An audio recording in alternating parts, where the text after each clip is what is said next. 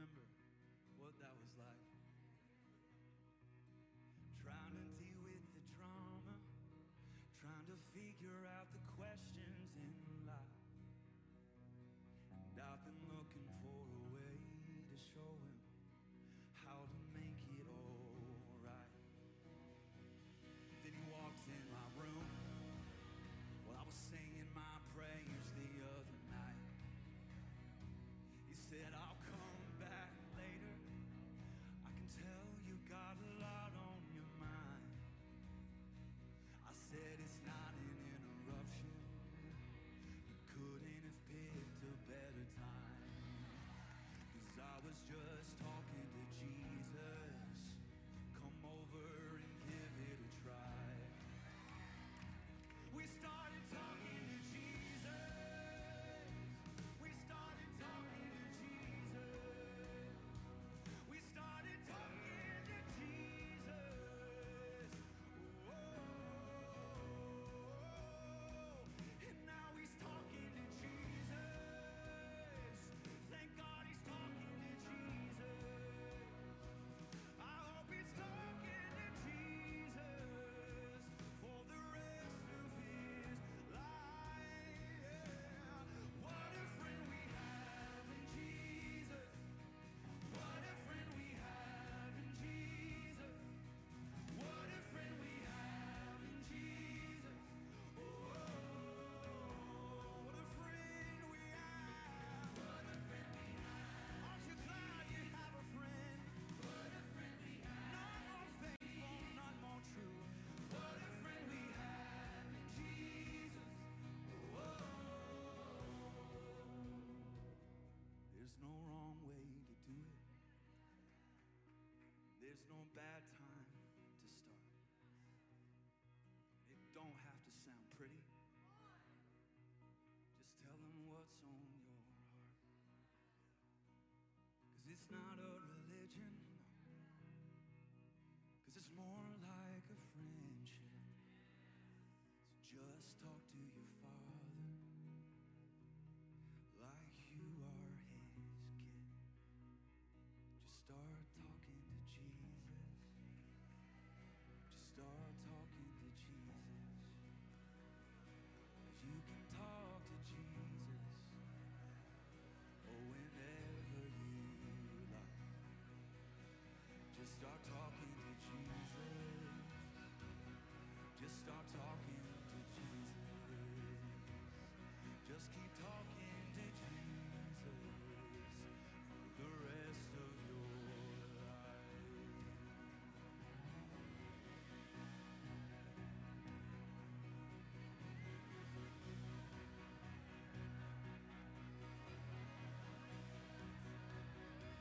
Just talk.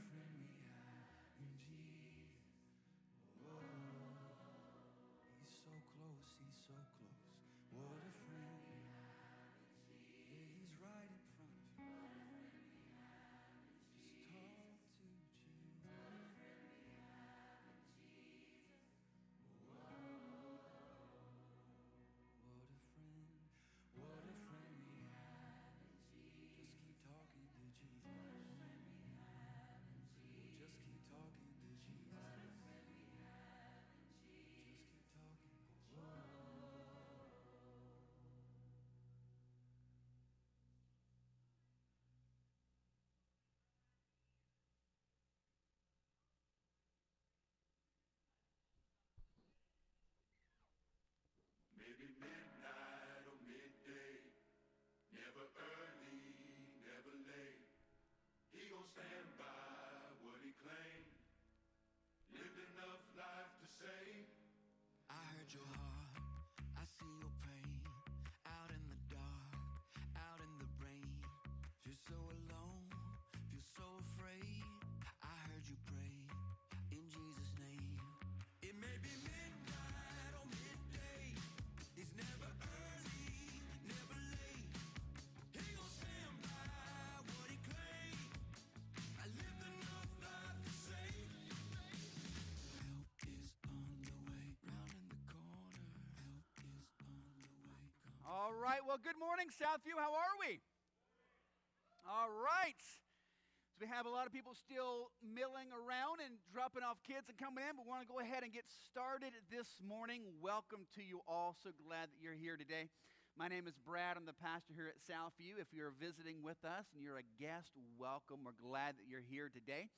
If you are a guest, just super quick, we would love to connect with you. Best way you can do that is to just grab your cell phone right now at this very second and text the word connect. CONNECT. Text connect to 910-424-1298. We'll send you a link. Tap on that. Answer a couple of quick questions just so we can know that you're here. We would love that so we can minister to you in the best way possible. But for everyone here, welcome. We're glad that you're here today. We're in the throes of summer. So many people traveling and on vacation, but you're in town and glad that you're here today worshiping the Lord with us. And for you all, I've got three big announcements, all right? Every week we do our big three things we want you to know about what's going on here at Southview so you can stay connected and involved. Number one is this, men's breakfast. We do one about 4 times a year. We're going to do one August 7th, Saturday, August 7th. Guys, you can sign up for that by texting breakfast to 910-424-1298. Just text breakfast there. Get you signed up for that. Second, deacon nominations. So for us, the way that we are set up, we believe the Bible gives 2 biblical offices for the church, pastor and deacon, and then gives freedom beyond that for churches to set themselves up how they best believe allows them to minister and serve and push forward the kingdom of God. So that's what we do here. We have the offices of pastor and deacon and then ministry leaders and things underneath that. But it's time for nominating deacons. Now, if you grew up in a Baptist church, let me go ahead and let you know how we do things here. It may be a touch different than the way you experienced it. For us as deacons, our deacons have 0 voting responsibility. That's not how they're set up here because we believe that's not how they're set up in the Bible. Deacons are servants. They're ministers. So that's exactly what they do here. Our deacons, phenomenal group of men who love Jesus and love you with all of their hearts. And how we set it up is we give each of our deacons a set of families. And their responsibility is to minister to those families, to be the first contact for those families, be in touch with them, see what's going on. And they do an amazing job of that. I'm on a texting thread with our deacons, and it is almost daily they're sending messages to me and the rest of our deacons. Pray for this family, pray for this family, pray for this family. They are plugged in with you, they love you, and they are committed to serving you. And so now it's the time of year for us to nominate some additional men to serve in that capacity. So what we want you to do is just take the month of July and pray. All right, that's all we're asking of you. You look over scriptures like Acts chapter 6 and 1 Timothy chapter 3 and just pray about who the Lord may lay on your heart to serve in that capacity, and we'll give you some instructions come August about how you can nominate men to potentially serve in that role. But be in prayer this month about who can serve as a deacon here at Southview and continue serving us and our families so amazingly well. And last announcement is this, online giving. I want to again encourage you how you can give online. First, let me give you a brief financial update. So we finished the first half of the year, January through June, and giving was fantastic. We're above budgets for giving, so praise the Lord for that. Praise God for that. Give God a hand for that, seriously. So praise God that He has empowered us to be generous and be able to give, and God has been so gracious to us as a body, and so thank you for that. So we want to encourage you in your generosity, in your giving. When you give, it's not just for purposeless reasons. We desire, and we'll talk a little bit about it today, to really push forward the kingdom of God, push forward the mission of God and we're excited about how God is going to give us more and more opportunities to do that in the years to come. So I want to encourage you to give. Best and easiest way you can do that is to simply download our app, Southview Baptist Church app. You can go to iTunes or Google Play, download the app, and you have on the app a Give tab. Tap on that, and it'll walk you through how to give financially. We encourage you to do that. It's the best, easiest way. If you prefer not to, we've got ways for you to give as well. We've got buckets as you leave. We've got a locked giving box down the office hallway. You can give there if you'd like. So we have multiple ways to give if you'd like to do that. But we encourage online. You can set that up automatically to just do it every week or month or bi-weekly, however you want to do it. We try to make it as easy as possible for you. But we encourage you to do that so that you can continue to be faithful to what the Lord has called us to do in giving. And then we as a church continue to be faithful to what God has called us to do in advancing the kingdom of God. But we encourage you to definitely do that.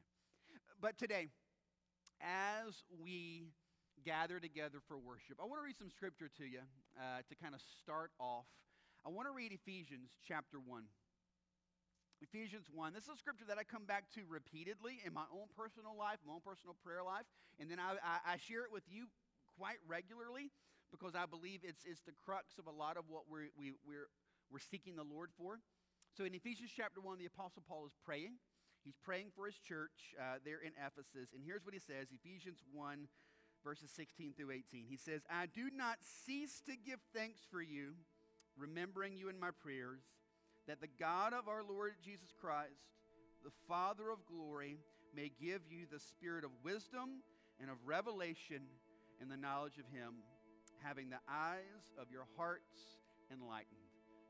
So for the Apostle Paul, he is speaking into the life of a church there in Ephesus, and they've got a lot going on. If you just read the book of Ephesus, apparently they have false teachers there and that are needed to be addressed and dealt with. Apparently there's immorality going on. They live in a city that is rampant with all kinds of sin and immorality. There are marriage issues. There are issues with kids. There's some division taking place in the church. This group over here and that group over there, and who's going to take the lead. It sounds a little Baptist-like, right? But as Paul is speaking into that, he's going to address those issues. He's going to get into all of that, but it's extremely important. It's not just important about what the Bible says, but when and how it says it. And it's extremely significant that with all of these issues going on, the very first thing the Apostle Paul feels led to do is pray.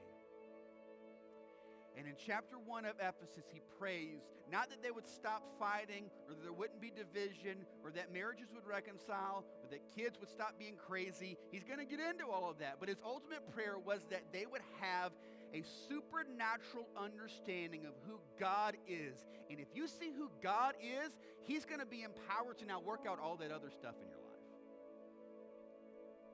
It starts first with us knowing, having the eyes of our hearts open and enlightened to really see who God is.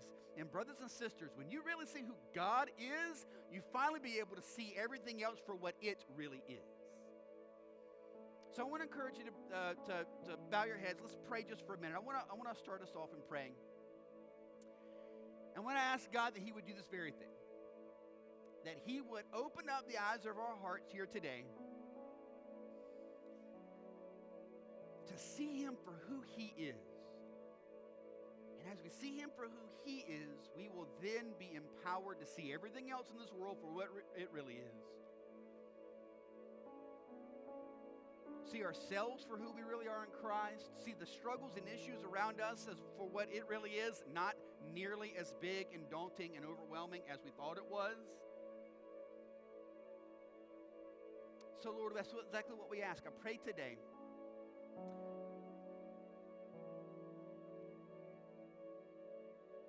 that you would give the spirits of wisdom and of revelation in the knowledge of you, having the eyes of our hearts enlightened. I pray right now at this moment, all over this room, that the light bulb goes off in our hearts. See you for who you really are, and we are drawn to you. Do this work in us today, Lord, for your glory. We pray this in your name, Jesus. Amen.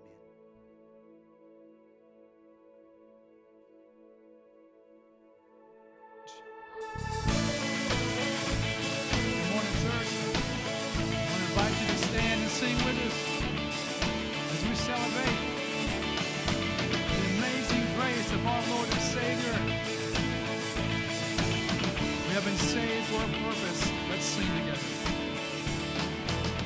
Who breaks the power of sin and darkness? Whose love is mighty and so much stronger? The King of glory, the King above all kings. Yes. Who shakes the whole earth with holy thunder? Who leaves us breathless in awe and wonder? The King of glory, the King above all kings. Sing it out. Yeah, this is amazing grace. This is unfailing love. Yes, it is that you would take my place, that you would bear my cross. You laid down your life, that I would be set free. Oh, Jesus, I sing for all that you've done for me.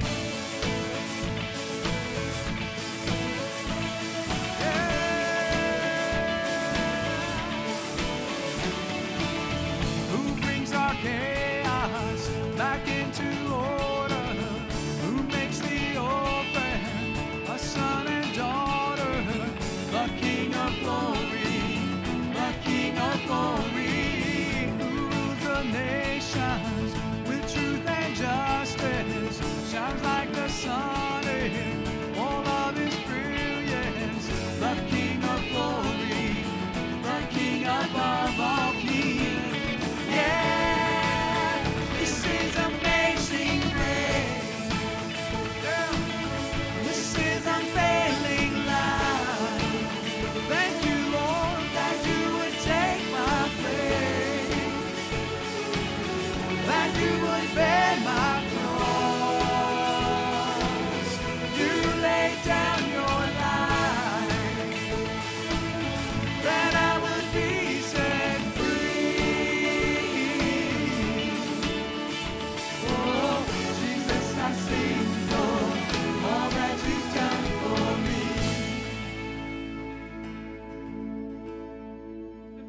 Worthy is the Lamb who was slain. Worthy is the King who conquered the grave. Worthy is the Lamb who was slain. Worthy is the King who conquered the grave. Worthy is the Lamb who was slain. Oh, worthy is the King who conquered the grave. Worthy is the Lamb who was slain. Worthy, worthy, worthy. Ah, this is amazing grace. This is unfailing love. Yes, it is that you would take my place, that you would bear my cross. You laid down your life,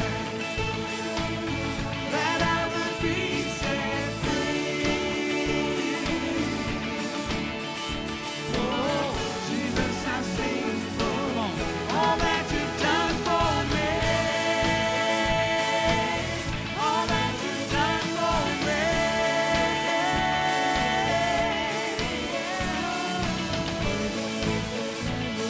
Worthy is the King, conquer the grave. Woo! Yes.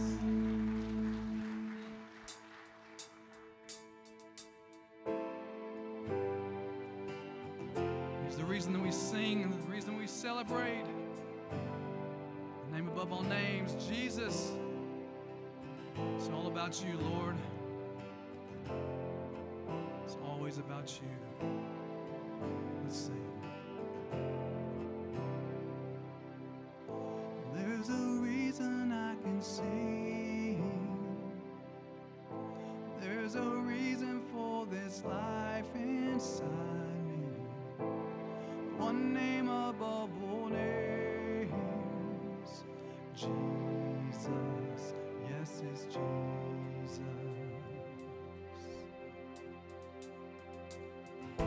There's a reason for this hope. There's a reason for this peace that I know. One worthy of all praise. Jesus, yes, it's Jesus. I will lift my hands up. I will raise my voice high. I will shout of your love till the day that I die. Everything that I have, all my worship I bring. You're the reason I live. You're the reason I sing. You're the reason I live. You're the reason I sing.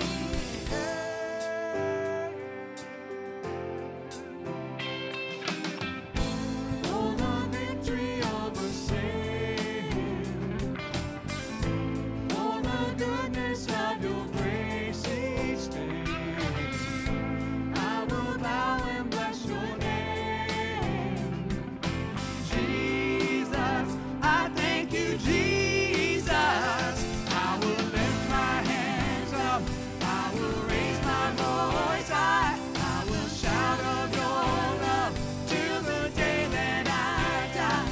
Everything that I have, all my worship I bring. You're the reason I live. You're the reason I sing. You're the reason I live. You're the reason I sing. Hallelujah.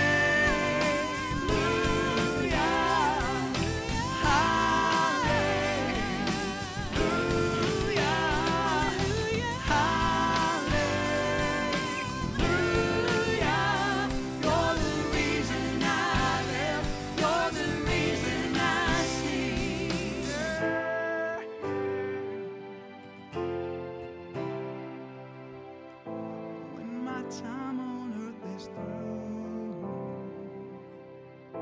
when my final breath has left these lungs, forever be with you, where the song goes on and on. I will lift my hands up. I will raise my voice high. I will shout of your love till the day that I die. Everything that I have, all my worship I bring. You're the reason I live. You're the reason I sing. I will lift my hands up. I will raise my voice high. I will shout of your love till the day that I die. Everything that I have, all my worship I bring. You're the reason I live. You're the reason I sing. You're the reason I live. You're the reason I sing.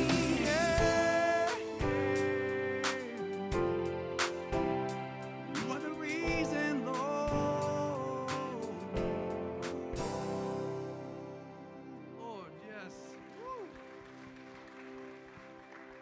So we're learning a new song today, church.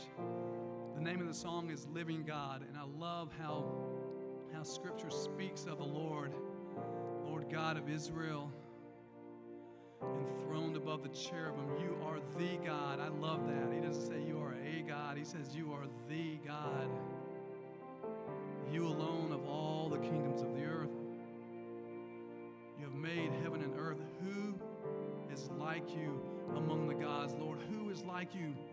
Majestic in holiness, awesome in praises, working wonders. And so as we sing, church, as we celebrate, We sing of the God, the great I am, the one that created you and created me and sustains all things. Isn't that amazing? We're allowed to speak his name. We're allowed to gather and praise. And so if you belong to Christ today, you have not only a right and a reason to celebrate, you have a duty.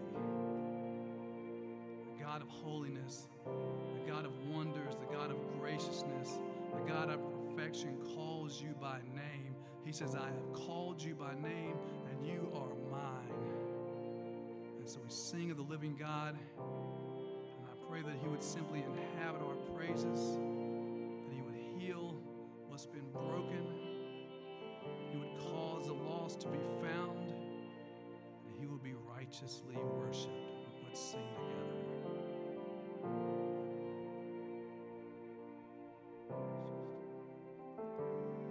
I breathe in the presence of the living God. I take in the goodness of your love. I lean in closer to my Father's heart. I trust in who you say you are. You are alive, living and breathing here in this place, speaking and healing. Fullness and glory is right here before me. You're the living God, the living God.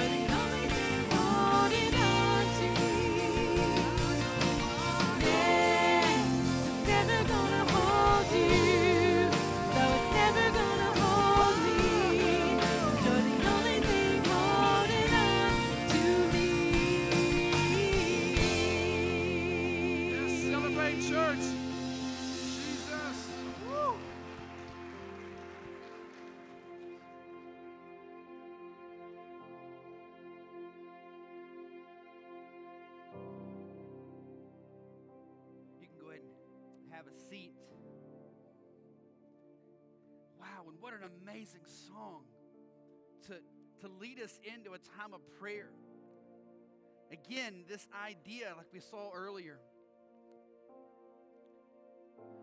the greatest thing we can do today is to see God for who He is. Singing that. This is who God is. Nothing can hold Him. Nothing can stop Him. Therefore, I trust Him. That's why when Jesus was teaching us how to pray, He starts it out by saying, "Our Father who is in heaven, hallowed be your name. Your kingdom come, your will be done on earth as it is in heaven." What He's saying there again, He's setting, as the Son of God, Jesus Christ, He's setting His heart and mind towards who the Father is, and He's telling us to do the same thing. Set your heart and your mind to who the Father really is. And when you see Him for who He really is, you are empowered in your prayers. You run to Him as a good dad who knows you and loves you. One of the reasons our prayers oftentimes are feeble and scattered, and oftentimes maybe even feel a little frustrating, is because a lot of times we start our prayers focused first on ourselves and our problems, and that kind of becomes the mainstay of what we're focusing on. And what Jesus is trying to teach us here is, no. Your focus is to be on who God is. And then from there, present Him your request. And as the Lord's Prayer goes on, He gets to that, but He starts first with who God is. So let's just bow our heads again this morning. And I want to just stay in this idea of asking the Lord to fresh show us again who He is. The key to you having a fruitful and empowered prayer life is not you learning a better pattern and strategy for prayer. It's having the eyes of your hearts open to see God for who He is, the God that you're praying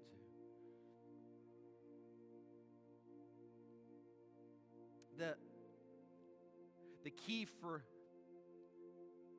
our worship being spirit-filled and empowered isn't the band playing your favorite song. It's all of us having the eyes of our hearts open to see who our God that we're worshiping truly is. The key to all of us getting the most out of God's word here in just a moment isn't just me doing a good job teaching it.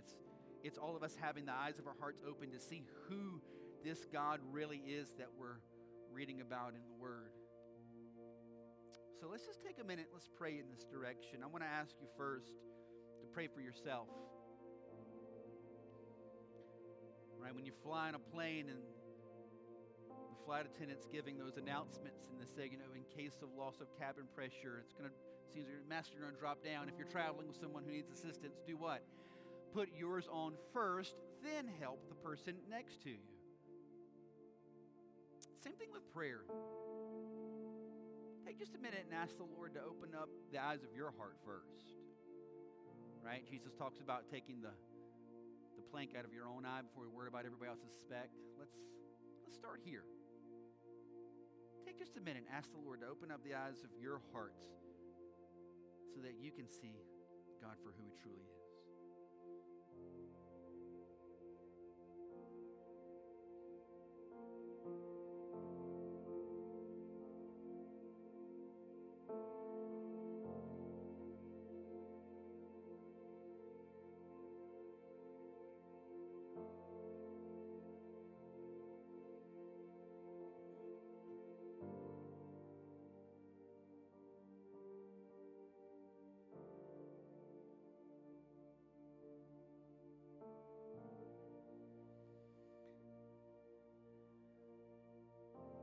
Second, let's pray for the rest of the church, just as corporately.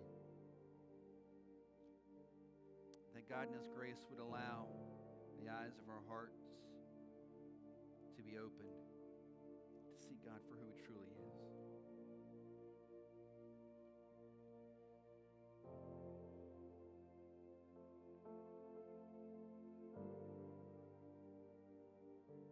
God, I pray for us as a body that that's exactly what You'll do.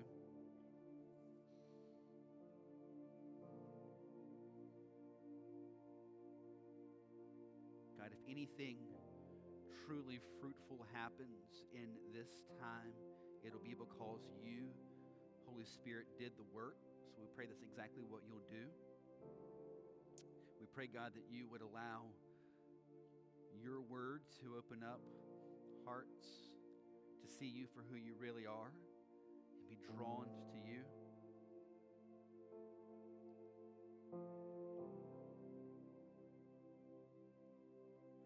I pray, God, for the things in our hearts that hinder us from seeing you for who you really are: hurt, pain, wounds, bitterness, unforgiveness, unconfessed sin,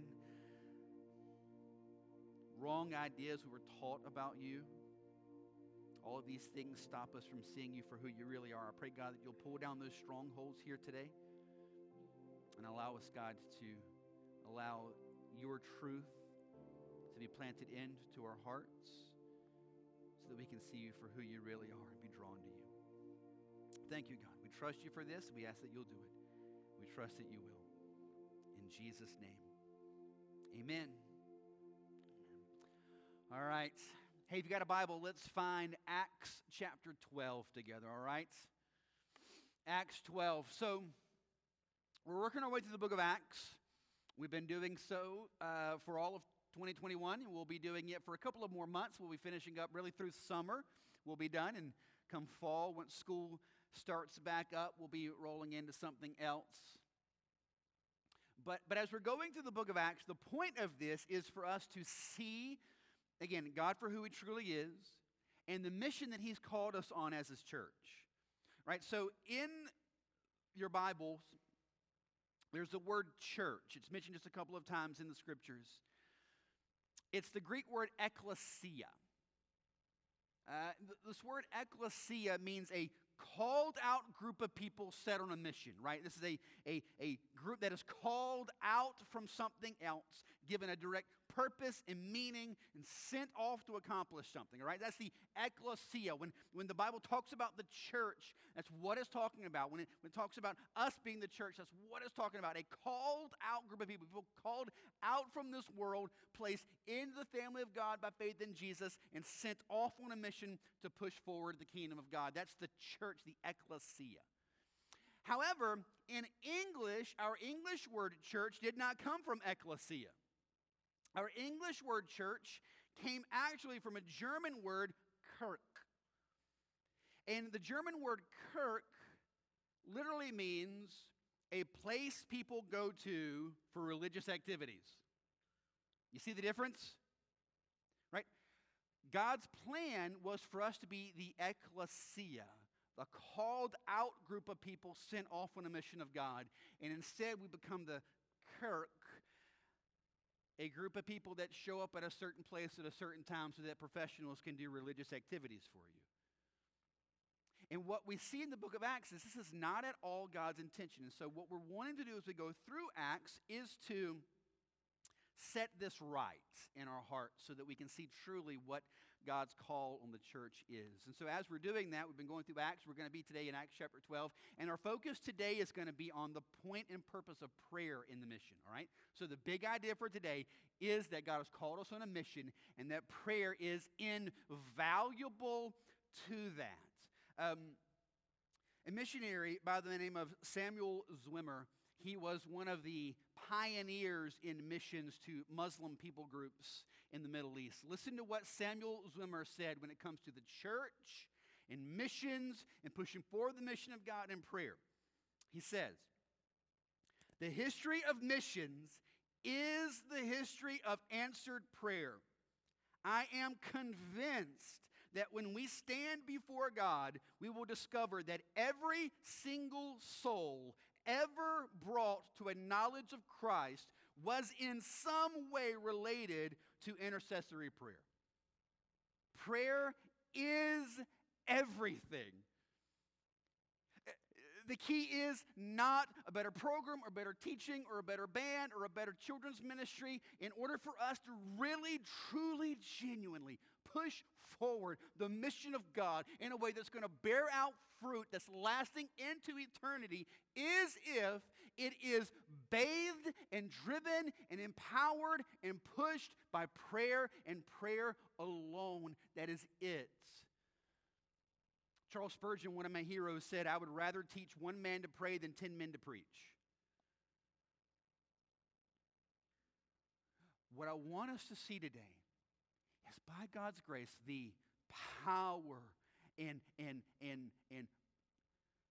drive that prayer gives to the church. So let's jump into Acts chapter 12. We're going to see a very strange story in Acts chapter 12, but it's going to point us a little bit into the prayer life of the early church. So we're going to kind of walk through that and then see together what God might have for us. All right, so Acts chapter 12, we're going to pick it up in verse 1, okay? About that time, Herod the king laid violent hands on some who belonged to the church.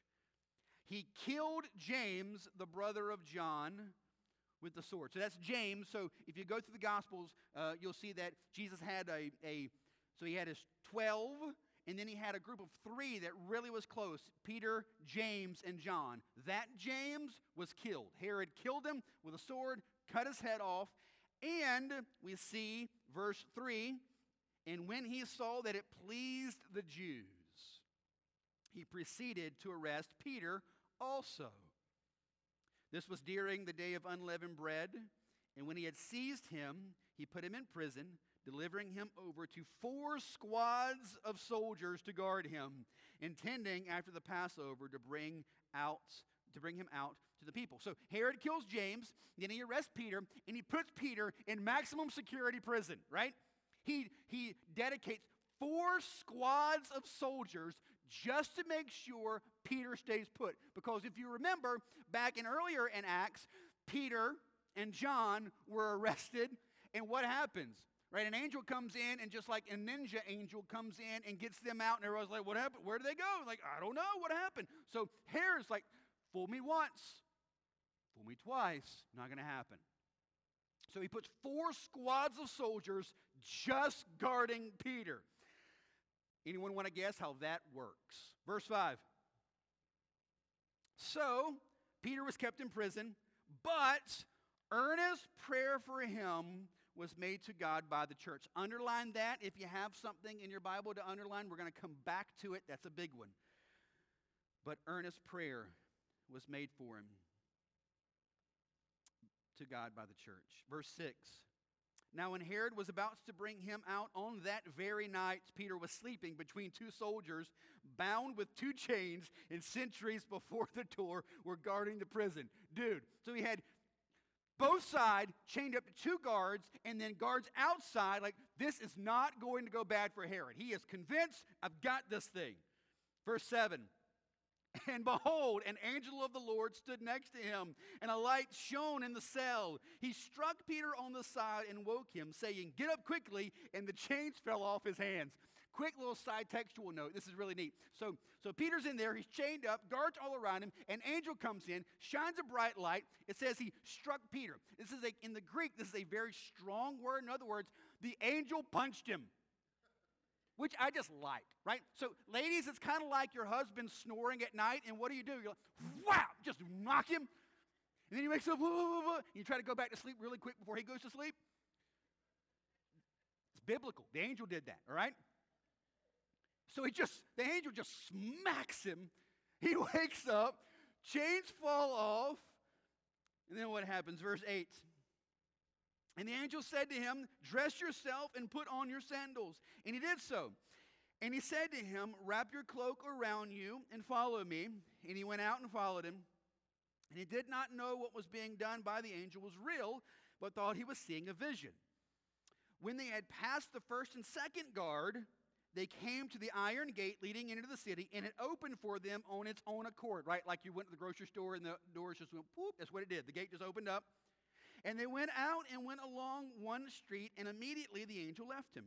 When Peter came to himself, he said, now I am sure that the Lord has sent this angel and rescued me from the hand of Herod and from all that the Jews were expecting. When he realized this, he went to the house of Mary, the mother of John, whose other name was Mark, where many were gathered together and were praying. All right, so the angel leads them out. He goes out. He goes to this house. A lady named Mary has a son, John Mark. And these aren't apostles, right? These aren't one of the original 12 disciples. These are just normal people in a house praying. I love that. It's just normal people opening up their house, praying, right? This would be their version of our journey groups, right? The group is together. Peter's in trouble, so they're just staying together all night praying. And it's really neat also in verse 12 when it says, many were gathered together and were praying. That tense is a continual action. In other words, they were constantly, continually praying. It's the middle of the night, but they are still going hard at it. They are praying hard. Verse 13. And when he had knocked at the door of the gateway, a servant girl named Rhoda came to answer. Recognizing Peter's voice, in her joy, she did not open the gate, but ran in and reported that Peter was standing at the gate. Love it. Have you ever been so excited you just momentarily stop thinking? Right? You ever had that? Something happened, you're so excited, like, woo! And you go back and go, why did I do that? This is Rhoda. Rhoda comes out, sees Peter. She's so excited, she turns and runs away, leaving him outside. Now remember, he's just escaped from maximum security prison on a death sentence. And now he's stuck out on the street twiddling his thumbs like, Rhoda, anytime, Rhoda. Rhoda runs inside, and then look what the people inside did. Verse 15. So she comes in reporting that he's outside at the gate. Verse 15, they said to her, you are out of your mind. But she kept insisting that it was so. And they kept saying, it is his ghost. Stop for a second. They're praying for Peter to be released. Peter gets released, is standing out the front door, and they think she's crazy or that she's seeing his ghost. They think he's already dead. So, question. Have you ever prayed for something, but in all honesty, you didn't really expect that God was going to do it? That's exactly what's happening here. All right, they're together praying for Peter to be released, but if they're honest, they don't really think it's going to happen. They think he's already dead. Verse 16. But Peter continued knocking. I bet he did. And when they opened, they saw him and were amazed. But motioning to them with his hand to be silent, seriously, be quiet, hush. He described to them how the Lord had brought him out of the prison, and he said, tell these things to James and to the brothers. Then he departed and went to another place. What a kooky little story. So here's what I want us to do. I want us to grab two big ideas from this, okay? Two big ideas. I want us to see, number one, what they prayed, and number two, how they prayed it, and then what that might mean for us, all right? So what they prayed, how they prayed it, how that applies to us. So first thing, let's look at this. What exactly did they pray? Well, to be honest, we don't exactly know. It doesn't specifically lay out what these Christians on this night prayed. However, we can look back in Acts and see how they prayed in other situations and get an idea, think of what their prayers probably sounded like. So in Acts chapter 4, you go back. Again, remember Peter and John were in prison. And they were imprisoned, they were threatened, they were beaten, they were told, don't ever speak in this name again. So when the church gathers together after all that to pray, look at what they prayed. Acts 4, 29 and 30. They prayed this. And now, Lord, look upon their threats and grant to your servants to continue to speak your word with all boldness while you stretch out your hand to heal, and signs and wonders are performed through the name of your holy servant, Jesus. So what we can see is when they were in a similar situation, they didn't pray for protection. They didn't pray for safety. They didn't pray for blessing. What they prayed for was that they would be empowered to push forward the mission of God, even in the face of intense persecution. God, even though their persecution is strong, make us even bolder. And so we can assume if that was their prayer then, it's probably their prayer now. So let's say it like this. The church prayed for the advancement of God's kingdom. Question to think through as we walk through this just for a moment. Just kind of ponder in your mind for a moment. What do you pray for? Like, what does your personal prayer life look like? What are the things that you pray for? John Piper has a phenomenal quote about prayer. I want to read it, and I want you to listen. Just listen for it. It's a couple of sentences. Just listen to the way Dr. Piper describes prayer. He says, prayer is primarily a wartime walkie-talkie for the mission of the church as it advances against the powers of darkness and unbelief. It is not surprising that prayer malfunctions when we try to make it a domestic intercom to call upstairs for more comforts in the den. Until you know that life is war, you cannot know what prayer is for. Prayer is for the accomplishment of a wartime mission. Prayer is a wartime walkie-talkie, not a peacetime intercom to ask Dad to bring you more Pop-Tarts downstairs. But if we're honest, the bulk of our prayers are that. Oswald Chambers, in his wonderful little devotional book, Utmost for His Highest, My Utmost for His Highest, says in there, many of us come to our devotion times seeking peace and comfort rather than just coming to seek God. What is it that you're praying? This early church prayed for the advancement of God's kingdom. They knew it was God's will for the church to get the gospel to the ends of the earth, regardless of what Herod wanted. They weren't sure what was going to happen. They didn't know if Peter was going to live or die. Herod already killed one of their leaders. They didn't know if Peter was going to die as well. They had no idea. What they knew was this: God's will, God's plan was for the advancement of the kingdom. No matter who lives, no matter who dies, God's plan was for the kingdom to push forward. So they were on their faces praying that God would give them boldness and wisdom and how to do that. They prayed bold prayers for the advancement of the kingdom of God. Do you do that? When you pray for your family, when you pray for your marriage, when you pray for your church, when you pray for your community, what do you pray? This week, we were at the beach. We went down for a day just to hang out at the beach as our family. And so we're sitting there on the beach, and kids are playing, they're hanging out, and Maria and I are sitting there, and a little bit in front of us, there's a family with a couple of younger kids, and they'd been there about the same length of time that we were there, and so they were, playing and hanging out, whatever, and so they start to get packed up to get ready to leave, and they do all this stuff to pack all their stuff up. And Marie nudges me, and she says, "Look at that mom."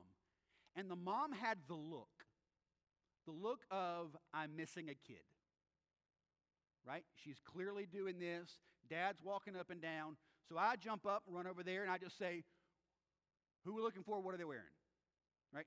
12-year-old girl, black and white bathing suit. Her name is Paige. Okay. So what are we doing, right? We're looking. We're looking. I'm scanning. I'm looking. I'm all over the place. Where's she at? I'm reading all right. Current's moving this way, so if she played, she probably drifted down. So so we're doing the whole deal. Finally, someone yells, "Got her." So, oh, wow. So the whole thing probably lasted 15 minutes, but if you've ever been in that spot, it feels like 15 hours, correct? You're thinking every conceivable worst thought imaginable is just running through your minds in, hyperspeed. So find the little girl. What happened? Well, said it was time to go.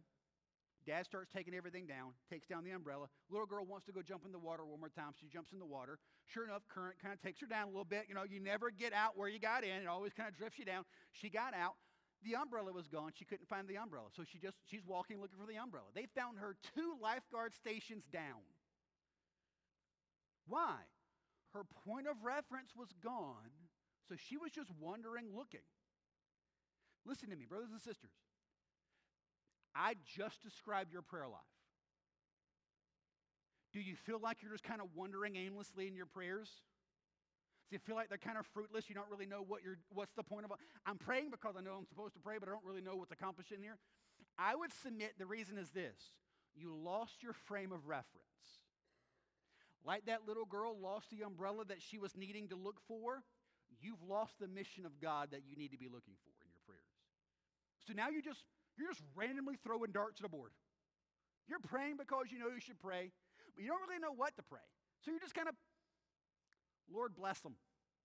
Right? I mean, think about our prayers. I love Dr. J.D. Greer makes such a great point. He says, we waste so much time and energy praying for things that either God's already said he's going to do or things that don't really make a ton of sense, right? Like, Lord, be with us. He's like, yeah, have you read Matthew 28? I already said I was going to. I will never leave you or forsake you. It's in the book.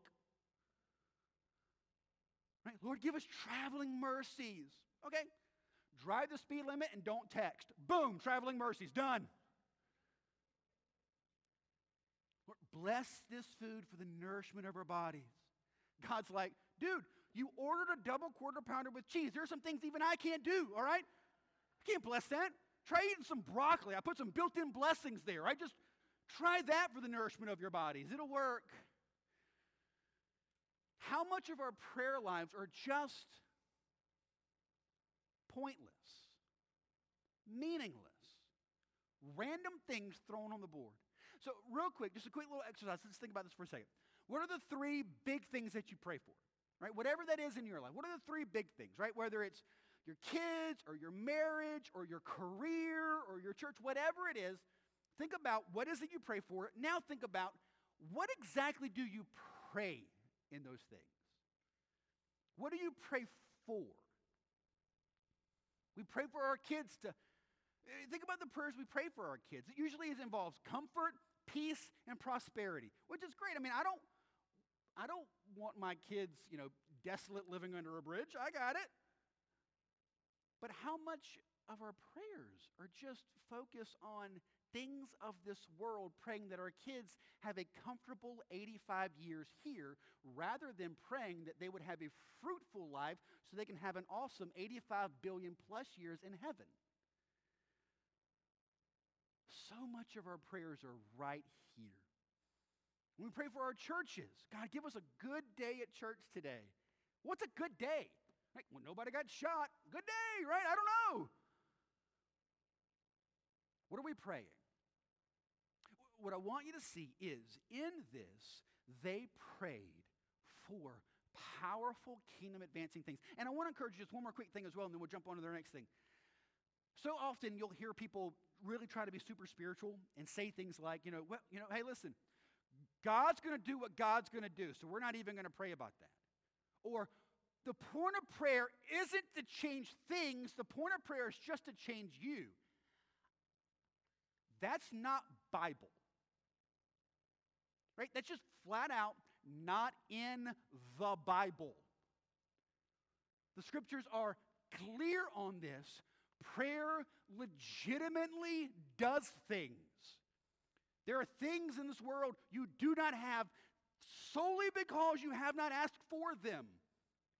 And I know the question is, okay, well, how is it that a God who is totally sovereign and in control of every molecule of the universe and already knows everything that's ever going to happen, how is it that he does things because we pray for them? How does that work? And I've got a really, really simple, easy answer for that. I have no idea. Like literally zero. I don't know. But I know he does. I know he does. How does that work? I don't know. But this is exactly how he works. God is sovereign over all things, and he has sovereignly decided to work through the prayers of his people. What do we pray? And second, not just what we pray, but again, let's look at how they prayed. The church was earnestly praying together.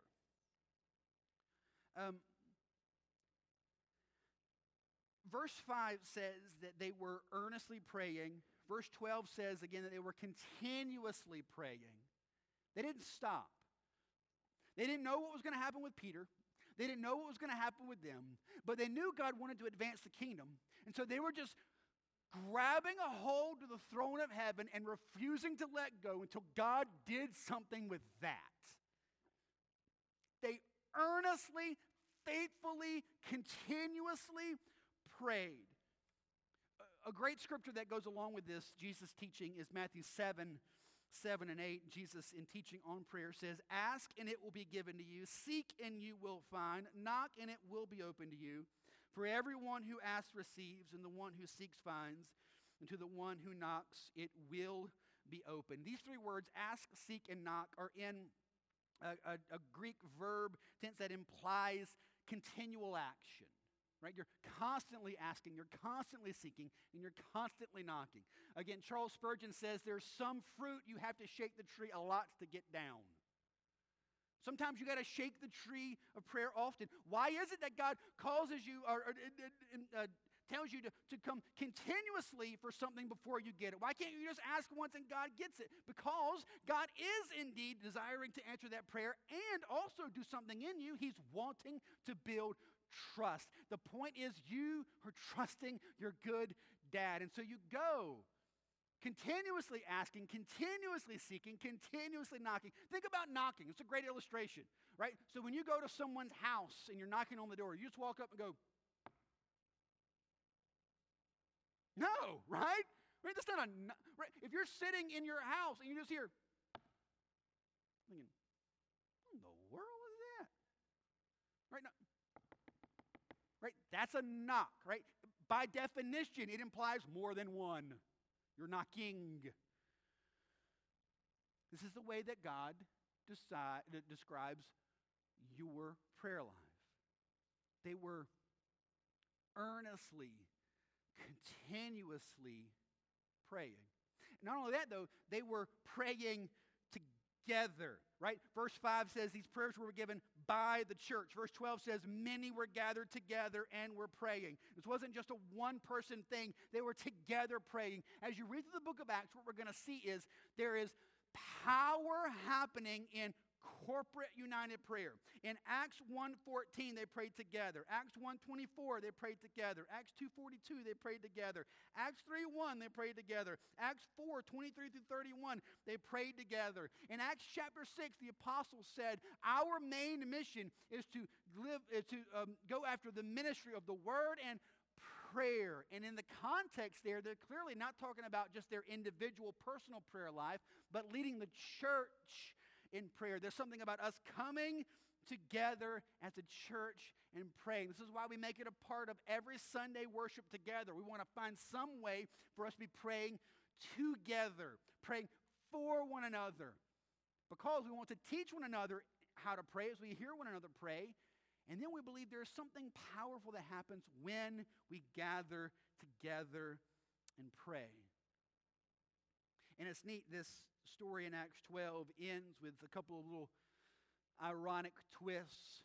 So I won't read it for time's sake, but you have Peter, who is Herod's prize prisoner. He walks out right underneath Herod's nose. Herod is furious. He ultimately kills the soldiers who were a part of the whole thing out of just embarrassment. But then a little bit later, he's giving a speech. And because the people listening want something from him, they kind of prop him up pridefully, right? They know Herod's big thing is his pride, his ego, so they kind of push into that, hoping to get favor from him. So he gives this speech, and then in verse 22, it says, and the people were shouting, the voice of a God and not of a man. And immediately an angel of the Lord struck him down because he did not give God the glory. Listen to this. And he was eaten by worms and breathed his last. What a horrific way to go. Holy cow. But the word of God increased and multiplied. What's the moral of the story? Don't mess with God's church while they're praying. There is something powerful about the church in prayer. Every single time the church in Acts rallies in prayer, things explode. In Acts chapter 1, they prayed in the upper room for 10 straight days. The Holy Spirit comes, Peter preaches, and 3,000 people get saved. In Acts 4, they pray. God fills them with such boldness that they turn the city of Jerusalem upside down. And by Acts chapter 5, there are over 10,000 people in the church. And some of the harshest critics are getting saved, including the Jewish priest, one of them being ultimately Paul himself. Here in Acts chapter 12, the church prays. God blows up a prison and strikes down Herod, their chief persecutor, with worms. And we've already seen in the next chapter, Acts chapter 13, the church prays, and God uses those prayers to raise up Paul, the greatest missionary Christianity has ever known. What I want us to see, brothers and sisters, is there is unbelievable, unmistakable power when the church prays. Samuel Chadwick, I want to read a quote from him. Great pastor, missionary, theologian. Listen to what he says about prayer in closing. Just listen to what he says. The one concern of the devil is to keep the saints from praying. He fears nothing from prayerless studies, prayerless work, prayerless religion. He laughs at our toil, mocks at our wisdom, but trembles when we pray. Prayer turns ordinary mortals into men of power. It brings fire, it brings rain, it brings life, it brings God. There is no power like that of prevailing prayer. Do we pray? I want to challenge you with a few things real quick. Challenge number 1. Do you have a regular prayer time with the Lord? I think it's D.A. Carson who once said, the easiest way to embarrass a Christian is to ask them about their prayer life. Do you have a regular time of prayer? I want to encourage you, don't get overwhelmed with it, don't get discouraged with it, but seek Him. Just take some time and seek Him in prayer and be thoughtful in your prayers, be biblically focused in your prayers of praying, not just Lord bless them prayers, but asking God for wisdom about how to really pray for advancing the kingdom of God in your kids, in your spouse, at work, in your church, in your community. How do you pray? Second challenge, get involved in a journey group. I say this because, again, we saw earlier in the text that there was a group of people gathered in a house praying. That was sort of their version of a journey group. A journey group is going to be an opportunity for you to meet with a group of people who are going to pray for you like that group prayed for Peter. Easiest way you can do that, again, is to go to our app, find a journey group tab on the app, click on that, and we'll help you find one. Find a group, get plugged in so that you can consistently have people praying for you and you praying for them. And last challenge is this. I want you to pray about being a part of a 24-hour prayer strategy. What I would love to have for us in our church is that we have 24 hours a day, 7 days a week, 365 days a year prayer. That would involve people in our congregation taking an hour a day and saying, I will devote and I will pray for this hour. We only need 24. My wife and I are 2. All we need is 22. And I know you're going to sit there maybe and think, pray for an hour? I prayed for 7 minutes and I've already prayed for everyone that I know twice. Right? I can't do it. We'll teach you how to do it. We'll show you. We'll give you an outline. We'll walk you through that. We'll coach you up. But how amazing would it be? Again, thinking about God works through fervent, earnest, faithful, praying churches. Can we get more earnest, faithful, and consistent than praying literally all the time? What could God potentially do in a church that says, we will devote ourselves to always having a representation from our church before the throne room of God, asking Him to move powerfully in us for His glory? How could God use that? I want you to be in prayer for that. I'm going to ask our band to come up as we close. And again, as we've been talking all day long about seeing God for who he is and letting that be the driving focus. So we're going to end our time here today singing together a song called We Believe. And what we're doing is we're proclaiming to the Lord who we believe that he is. And as you're proclaiming this to the Lord, I want to encourage you. As you're proclaiming who God is, ask him to empower you in prayer, boldly in prayer, that you would be able to see great moves of his Spirit for his glory. God, we thank you. We thank you that you are so gracious and so kind as to work through the prayers of your people. It's just a part of your grace. I ask you, God, that you would empower us as we pray, that we would be used by you to see great things happen for your glory. We pray this in Jesus' name. Amen. Let's stand. Let's worship the Lord together, calling out praise for who he is.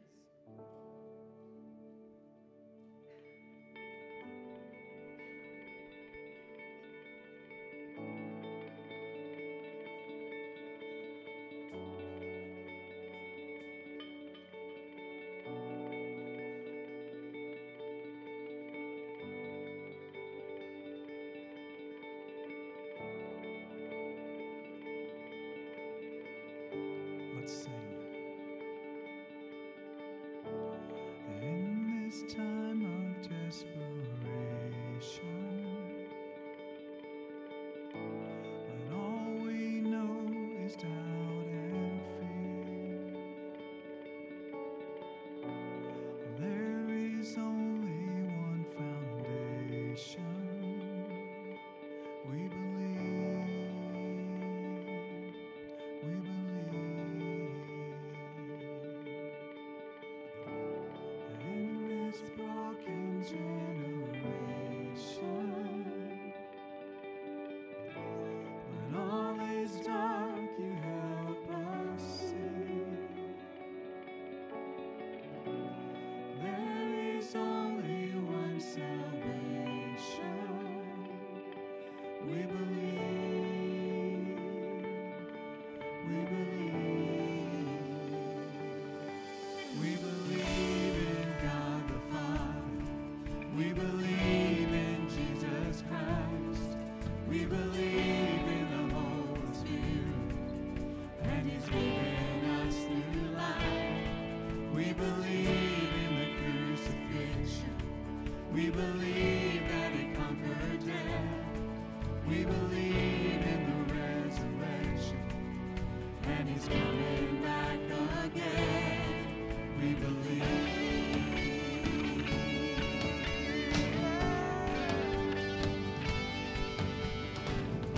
So let our faith be more than anthem, greater than the songs we sing. In our weakness and temptation, we believe.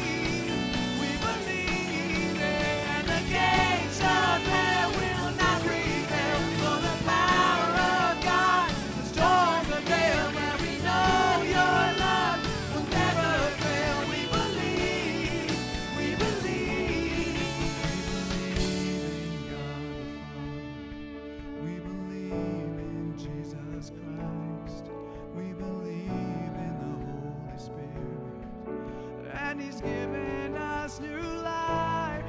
We believe in the crucifixion. We believe that He conquered death. We believe in the resurrection, and He's coming back again. We believe in God the Father. We believe in Jesus Christ. We believe in the Holy Spirit, and He's given us new life. We believe in the crucifixion. We believe that He conquered death. We believe in the resurrection, and He's coming back again. We believe. We believe. We believe. Give Him praise, church.